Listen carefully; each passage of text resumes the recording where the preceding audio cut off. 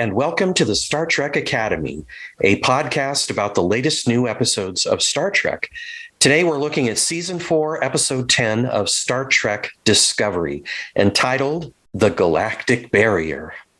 Your hosts are two of the Academy faculty members. I'm Rodney Cupp, the philosophy professor. And I'm Michael Merrick, the media professor. You can find our announcements about new episodes and other content by following us on Twitter at Trek_Academy. To subscribe your app to the podcast, go to anchor.fm/Star Trek Academy, and you can either subscribe right there or find links to us on other podcast sites. And Rodney, push is coming to shove next week when we have two new Star Trek episodes, both Discovery and Picard. And for 3 weeks, we'll have new episodes in each of those two series, just like the good old days when we had TNG and Deep Space Nine on at the same time, or Deep Space Nine and Voyager. So we said last week that we're going to do separate podcast episodes for the next 3 weeks when both series are having the new episodes, but we won't be able to do them on the same day. It's just kind of beyond our planning resources. We did a Twitter poll, and the advice there is to do the Picard podcast first, and then the Discovery podcast. And so that's kind of what we're planning. Most likely our Picard podcast will drop around supper time, Sunday, U.S. time, and our Discovery episode will follow Monday, or if there's a complication, maybe Wednesday. But we'll keep people posted as to what's happening on Twitter. Okay, and if you participated in that poll, we thank you for doing that. At this point, what we do is a brief plot outline of the Galactic Barrier. There are spoilers ahead, so if you haven't seen the episode yet, you should know that, but we are leaving out some details. We're not putting those in the summary. So, in any event, this will refresh your memory if you listen to the podcast later. So with our summary, here is Professor Michael Merrick. Discovery takes the entire episode to make its way through the Galactic Barrier, which is way more complicated than it was for Kirk and Spock when their ship got hijacked by the Kelvins a long time ago. Doing so requires programmable antimatter to protect the shields, and that may be how the Kelvins did it. Discovery also has to kind of surf between bubbles of technobabble within the barrier to get from one side to the other without just being totally destroyed. Even so, they sustain a lot of damage. President Rillick is on the ship, and she and Burnham develop a reasonable working relationship. The bad news is that the new DMA is more powerful than the last one and has moved to a different place where, in a frequent Star Trek trope, it's threatening Earth and Navarre and also Titan, of course. Book and Tarka are still on the loose, and they go to the abandoned place where Tarka was held prisoner by the Emerald Chain to get their own programmable antimatter so they can cross the barrier. In a series of flashbacks, we learn the story of the alien scientist Tarka was held captive with and their plan to go to a parallel universe that is supposedly idyllic, according to legend.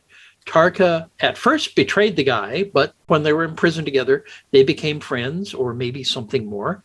And Tarka had to leave him behind with the promise that they would each find their way to this other universe.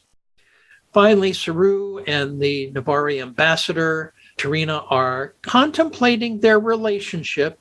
Saru confesses that it might be more than just friendship, and Tarina makes a last-minute decision to go on the 10C First Contact mission on Discovery. Anyway, now that they're finally through the barrier, they're going to go on a side mission, or at least send some people on a side mission to a planet over there that doesn't seem to have life on it, but they're going to go see if anything there tells them anything about what's inside the 10C blob.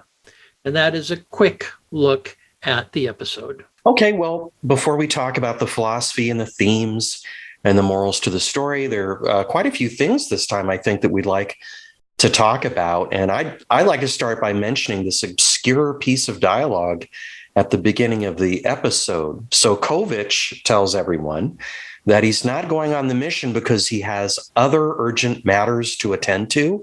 And when Earth's Ndoye says she can't think of anything that would be more urgent than this, he says that he intends to keep it that way. What is he working on? It sounds very mysterious to me. Could be planting seeds, certainly. Well, I want to talk about the Galactic Barrier. The barrier was first seen in the original series, and I don't believe it has been since. It was actually kind of an inconvenient thing that a lot of people hoped Star Trek would just forget, because it isn't really possible for there to be a real galactic barrier, and there is no defined edge of the galaxy. What we saw in this episode is really nothing like what we saw in the original series, either the actual original or the remastered versions. The remastered version was elegant, by the way. But of course, they have to drag things out and spend the entire episode getting across, because, to be blunt, they have a storyline here for this season that is maybe worth 6 or 7 episodes, and they're telling it over 13 episodes. Yeah, it feels to me like they're taking a lot more time to tell this story than they really need. I agree with you. And if this next episode is going to be devoted entirely to this side mission, which wouldn't surprise me given what we've seen so far, they had better make it interesting. I mean, just give us a payoff, something maybe that would tell us just a little bit about 10C to reward our patience, you know? Yeah, this is not the first time a Starfleet ship has crossed the barrier. The Kelvins from the Andromeda Galaxy hijacked Kirk's Enterprise and modified the shields to get through the barrier, and they got through the barrier pretty easily, actually. Yeah. The references in Discovery to negative energy associated with the barrier do come from those original series episodes. Kirk's Enterprise also entered the barrier in the episode Is There No Truth in Beauty? And it encountered a space-time continuum void within the barrier that required a Medusan to help navigate out of it. But that void doesn't really seem to be the same as the bubbles that Discovery surfed through. And I think there's an allusion here to the original series. I just wanted to insert this here. At the start of the mission, Burnham tells everyone on the ship, there's a shipwide channel, when I was a child, I, like many of you, dreamed of going where no one has gone before. And to me, that feels like a reference to that first episode in which we saw the Galactic Barrier entitled Where No Man Has Gone Before. Right, and then more recently, the phrase has been revised to be where no one has gone before, to be not be gender specific. But right. Certainly.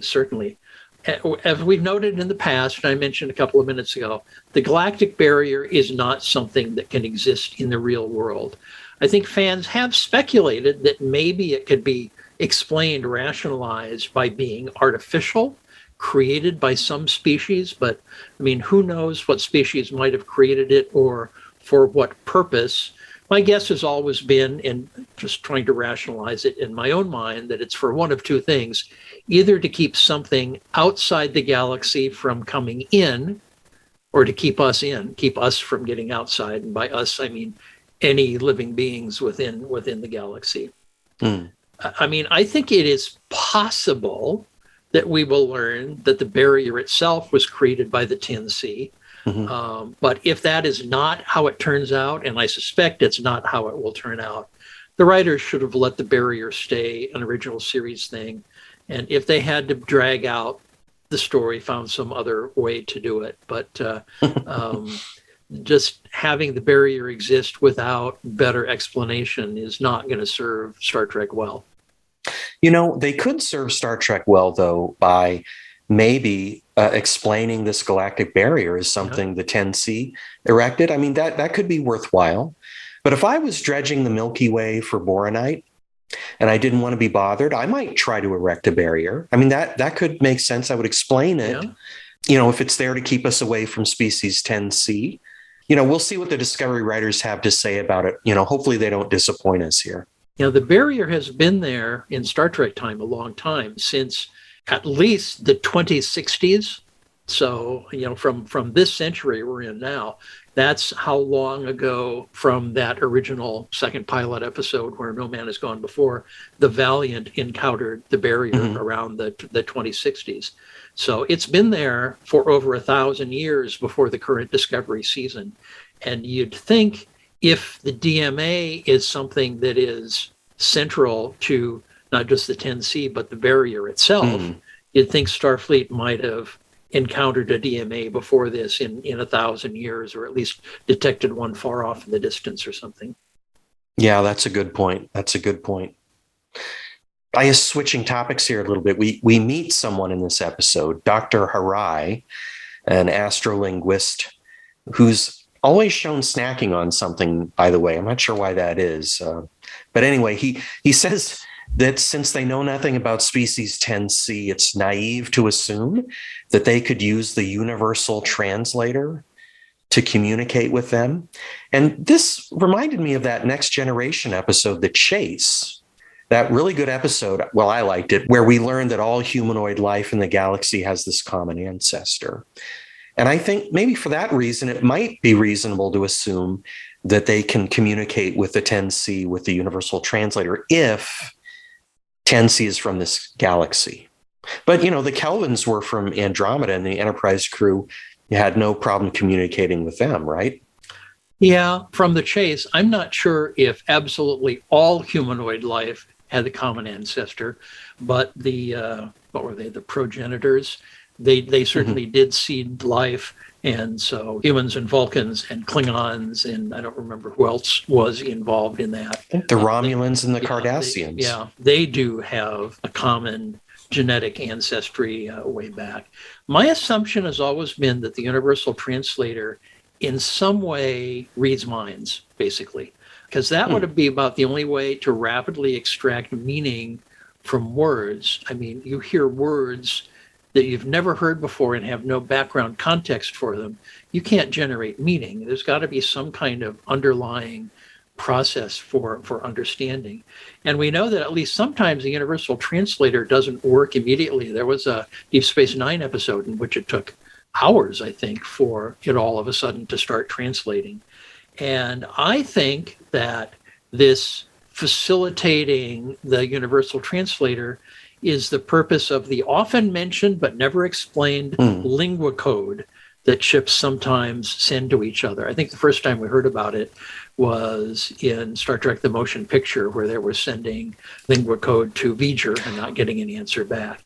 But I think essentially what that is some kind of database, some kind of common source database that anybody should be able to read and plug into their own universal translators.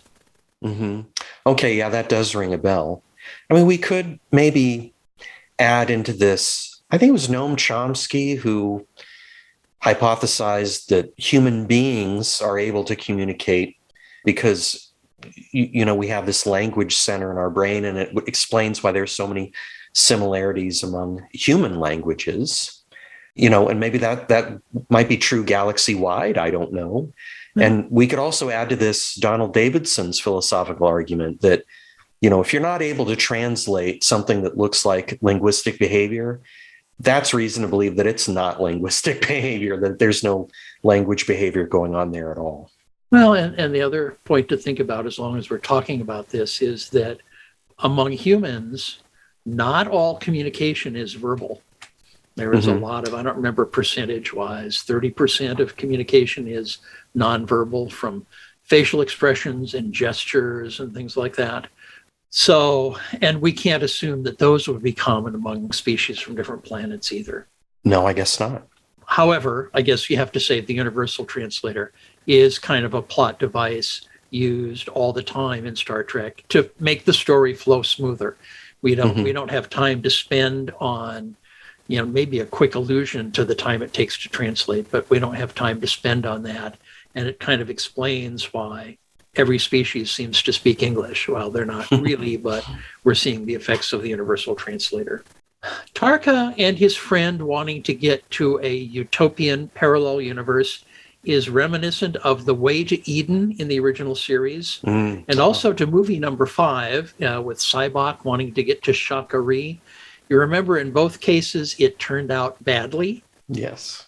So I wonder whether if Tarka actually ever gets there, it'll be filled with acid plants, like in The Way to Eden, or godlike aliens, like in Star Trek V. Yeah. Well, that would be very sad. I mean, hasn't Oros suffered enough already? We'll see. I mean, if they really are using that inspiration from past Star Trek, the utopia is not as good as expected, might well be what we get. And speaking of Tarka and Oros, as they got to know each other better, did it strike you that maybe eventually they became lovers? Their body language lying in bed together in the one scene certainly kind of suggests that. Oh, definitely. I was thinking the same thing. And I was thinking it would explain Tarka's determination to travel to Kai Elise, this idyllic parallel universe, and find Oros there. And I was thinking also, I mean, it wouldn't be surprising if they became more than friends under these conditions, right? They're imprisoned together. I think they never get out. They're in this brutal Emerald Chain work camp. Wouldn't surprise me. It could just be strong affection, not being in love as such. I don't want to take this comparison too far, but people often snuggle with their pets and things, and that's not what I'm suggesting the relationship between Tarka and Oros was. But, it certainly showed a strong bond, which Tarka is then following through on in doing his Tarka stuff to get at the power source of the DMA. We get a fun little reference from Kovich about the Vulcans having watched Earth for a century before making contact. And this is not new. We already knew from the episode Carbon Creek in Enterprise, which was the story of a Vulcan ship crashing in Pennsylvania in 1957. Yeah, good episode. I like that one. Yeah, me too. And also more than one Star Trek book, like Strangers from the Skies, which I liked, except for one little plot element I didn't like. But so some of the books have also suggested the Vulcans are here watching us right now, even as we speak, although the books themselves are not binding on on-screen continuity. First contact between the humans and Vulcans, remember, is in 2063, or 41 years from now, as we're recording this. And unfortunately, in Star Trek continuity, we have to have a massive nuclear war before that happens 41 years from now. Thank you, Star Trek. Thanks, Star Trek. Earlier, you mentioned these fireworks between T'Rina and Saru. Well, in this episode, they're not fireworks other than maybe for a non-emotional Vulcan, but there's something, yes. There's something there. There was a nice shot, by the way, I wanted to point out. They're sitting in Discovery's lounge together, and Saru is on one side of the frame, T'Rina is on the other, and in between them, you can see the fire burning in the lounge's fireplace. And pretty nice, though obvious, I guess, symbolism there. Yeah, the fire itself, and then because of the light from the fire, they're both in a very warm lighting, which also is a signal of emotions. I was wondering, I have to admit, I mean, your symbolism is great, but why do they have a fire going when they're in so much danger on this crisis mission? The barrier turbulence, although I think maybe they hadn't gotten there when this scene happened. But, anytime Discovery spins around to use the mycelial network, you can imagine fire going all through the lounge, burning people, all that stuff. Shouldn't you turn it off when you're on a dangerous mission? Right. Or is it maybe just a hologram? I don't know. Well, I assumed holographic, but hopefully somebody's been thinking about that. Yeah. So is it time to discuss meanings, morals, messages at this point? I guess we can't put it off any further. I have to say, I didn't find much philosophy or much of a lesson that the writers want us to learn from this episode. Yeah, me neither. First, let me be a little snarky here. Don't double cross people because they might turn out to be friends down the road. That's a lesson from this episode. Yeah. If somebody double crosses you, lock them out of controls of your starship right away so they don't double cross you again. Although some of that was from a lesson from last week too. Win-win is better than win-lose. That's definitely the message here. Definitely. Slightly more seriously, support each other. There was a scene I didn't mention in the summary, but a scene between Stamets and Adira that we haven't really mentioned. It's a nice scene that really has to do with the relationship between them and Stamets supporting Adira, but it's still not really a very deep philosophical message. Biggest message I can get here is that people of goodwill can work out their differences if they talk to each other. And that's based on the Rillick-Burnham subplot. Saru talked last week about focusing on areas of agreement, but even more than that, this week we saw the two women focusing on their shared goals. And really, that is why people do things. They have some kind of, it may be conscious, it may be unconscious, but they have some kind of reason or objective for the things they do, particularly things they do that affect other people. And the better we can understand people's motivations, the better we can find common ground with them. Okay, yeah. I mean, that recalls messages we've seen in previous episodes this season. Mm-hmm. And I agree with you. I sort of fixated on one piece of dialogue at the end of the episode when Rillick tells Burnham that she's grateful that they had a chance to connect. And Burnham says, well, if we can't communicate with each other, what chance do we have with species 10C? So I agree. That sort of summarizes this theme of connection for this episode and for the season, and it's getting reiterated here. So I agree with you. Rillick and Burnham's understanding, though, is contrasted against Tarka, who has been pretty effective. You can't call it anything other than manipulating Book since they met. And Book really hasn't caught on yet. Manipulated about taking off on Book's ship, manipulated about stealing the next generation spore drive, manipulated about fending off Discovery last week, manipulated about Tarka not getting in trouble with Book for bombing the DMA. And now manipulating him about this programmable matter and about his sob story about his friendship with Oros. Book is surprisingly gullible in several episodes here for someone who was apparently a pretty effective carrier and had lots of occasions to mistrust or trust people. Yeah. I mean, if I had to find an excuse for him, he's traumatized. And I don't think I've ever been, so my opinion probably doesn't count for much. But I agree, even in this kind of a state, he seems weirdly clueless. On a related note, you were talking about Tarka's sob story. We got some background here in this episode that you talked about. For me, anyway, it made him more sympathetic. So I'm glad that you're mentioning all of this because, we shouldn't forget that Tarka is a bad guy. And he admits that to Booker in this episode, by the way. We should trust him on that. Yeah, he's more sympathetic because of his friendship or whatever it was with Oros. Yeah. But he admits that when they were first put in and it wasn't just a prison cell, it was like a prison science lab. But when they were first put together, Tarka had pre-double-crossed, pre-betrayed Oros by making a promise to report on him. So yeah, that's the kind of person he is deep down, even if he does make a connection there that makes him a little bit sympathetic. But there are very much two sides to his personality, to his story. I guess it does redeem him somewhat that he does seem genuinely guilty, or he seems to feel guilty about that. But that's not enough. You shouldn't trust that guy.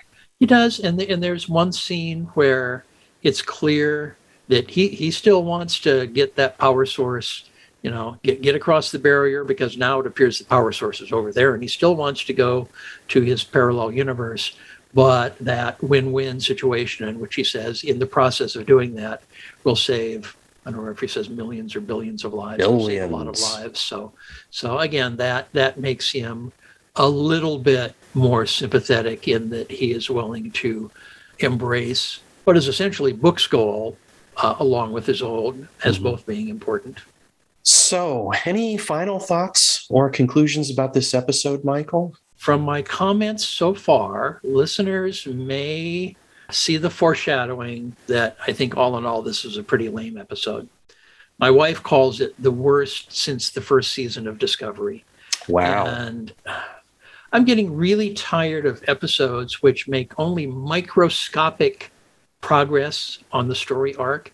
An entire episode to get, I don't know that it's even a light year, to get a short distance through the barrier, which is way different than everything we've known about the barrier before. 900 years in the future after Kirk, Starship Shield should be able to handle the barrier without trouble. And the Kelvins handled it without much trouble. I don't see why Starfleet couldn't 900 years in the future.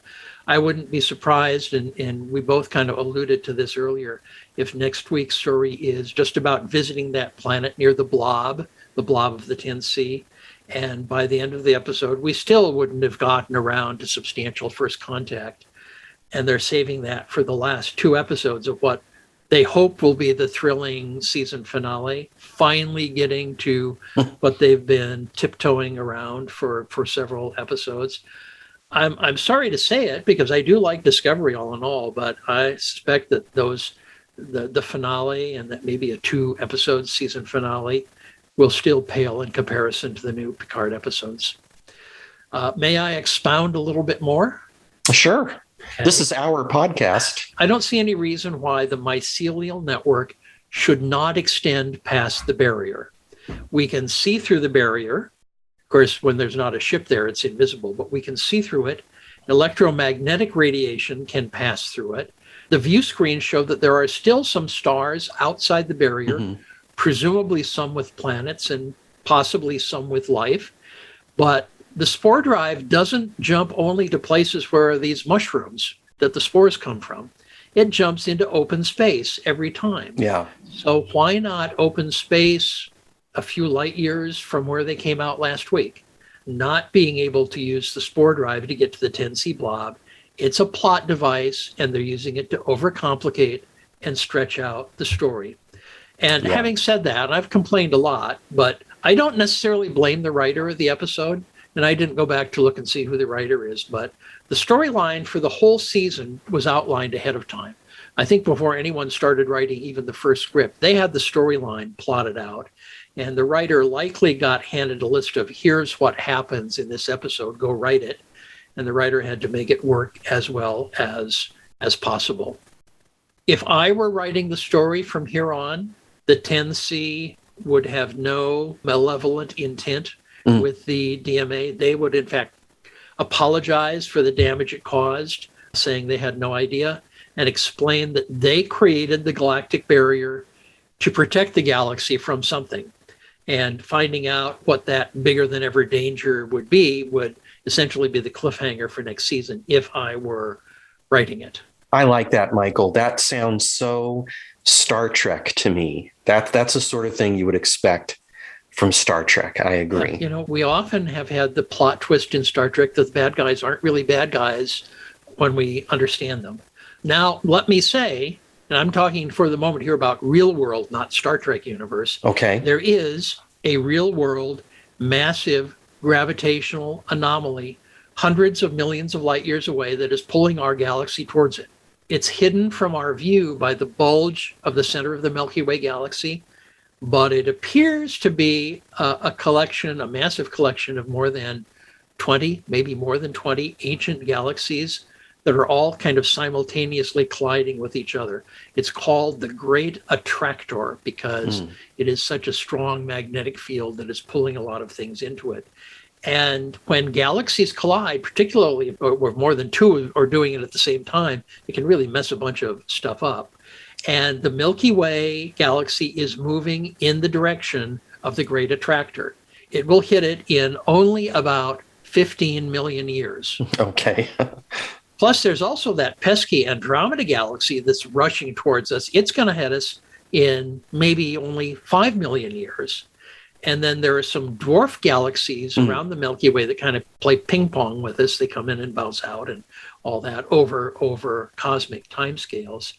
So yes, it'll take us a long time. I was joking about only 15 million years. Yeah. Take us a long time to get to the Great Attractor or to get hit by Andromeda. But still, I could imagine a super advanced and super long-lived species wanting to protect the galaxy. And also, you notice they created a barrier around the place they live outside the galaxy. And you have to assume that's to protect themselves. And that's how I might plot out the story from here if it was up to me. Of course, there could still be other big bads out there in intergalactic space that the barrier is protecting us from, or it could be something else completely. It could be that the 10C need that hyperfield to protect themselves from some sort of technobabble threat that affects intergalactic space. And that's what the barrier's for, maybe. Either bad, super bad guys out there between galaxies, or some other kind of threat. Again, the barrier may have nothing to do with the 10C other than that they're close to it. I hope that we get some kind of better explanation of the barrier since they decided to use it. Yeah. But we'll see. We don't have too many weeks left, and we'll see. If my idea were how the writers have things plotted out, then learning the real threat at the end of this season, in a way, it's a cliffhanger, but it wouldn't really be a cliffhanger because the danger is so far away, 5 million years or more. And that would allow Discovery, we could only hope, to transform into a more episodic series like Strange New Worlds and like almost every NCIS police procedural show out there is today. I really think after 4 seasons of galaxy-wide threats, I think it's time for Discovery to do something different next season. And I suspect that Strange New Worlds is going to succeed with their approach of essentially the main plot each week being episodic, but the continuing story arc being the character relationships and in most cases the B plot. I suspect that's going to work for Strange New Worlds. I would like to see Discovery do that. So in closing, about the best I can say about this episode is that it does give us some worthwhile character development, and that at least partially mitigates its lameness. Okay, you want to hear my complaint? Sure. I've made this similar sort of complaint in the past, but I'm going to do it again here.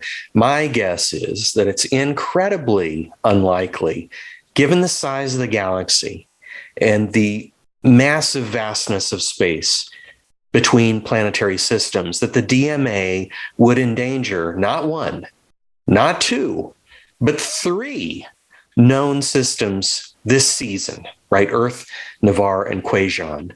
That's so unbelievable. And that's even if boronite, I think, is found only around planetary systems and not interstellar space.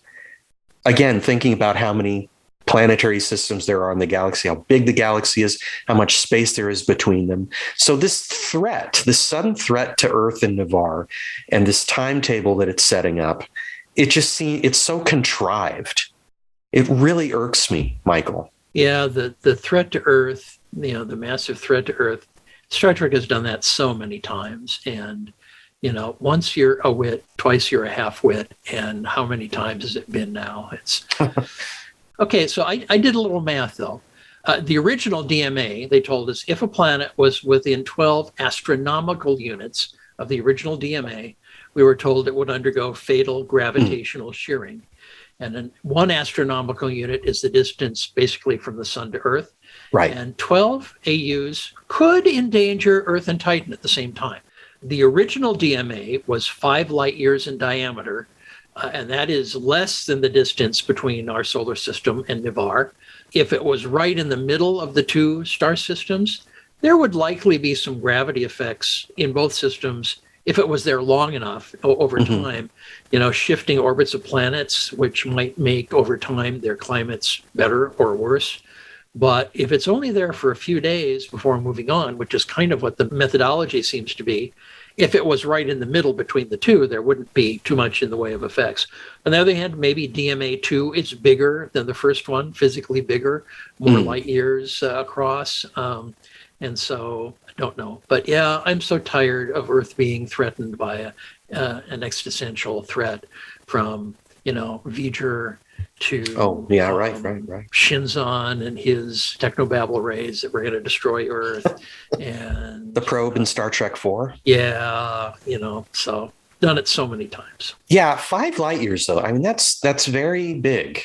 It is. It's still not big enough, I think, given the size of the galaxy. There's the unlikeliness of that happening, but also, again, and I think this is your complaint, the threat to the galaxy, this massive, big threat that we're seeing enough of. 5 light years, and that is a diameter, not a radius, but there are a handful of stars within that range, within 5 light years of Earth. It was certainly, Alpha Centauri is what, I haven't looked it up recently, but around it's like 4.2 or something. 4 light years away. So, it could be more than one star system experiences some effects, but 12 astronomical units is considerably smaller than one star system. If it turns out, though, if this DMA is being used also as a weapon, that would help, but that would conflict with the story we've seen so far, that it's simply a dredge.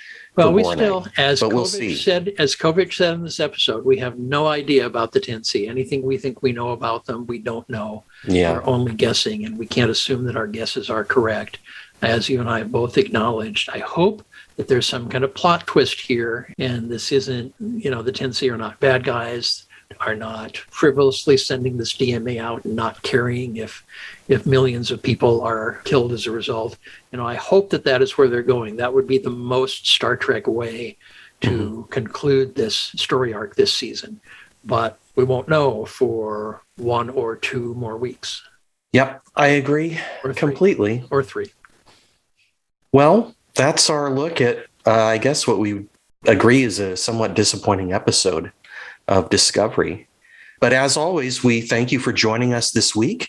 Now, next week, we're going to take a look at Discovery Episode 11 and the first episode of Star Trek Picard Season 2.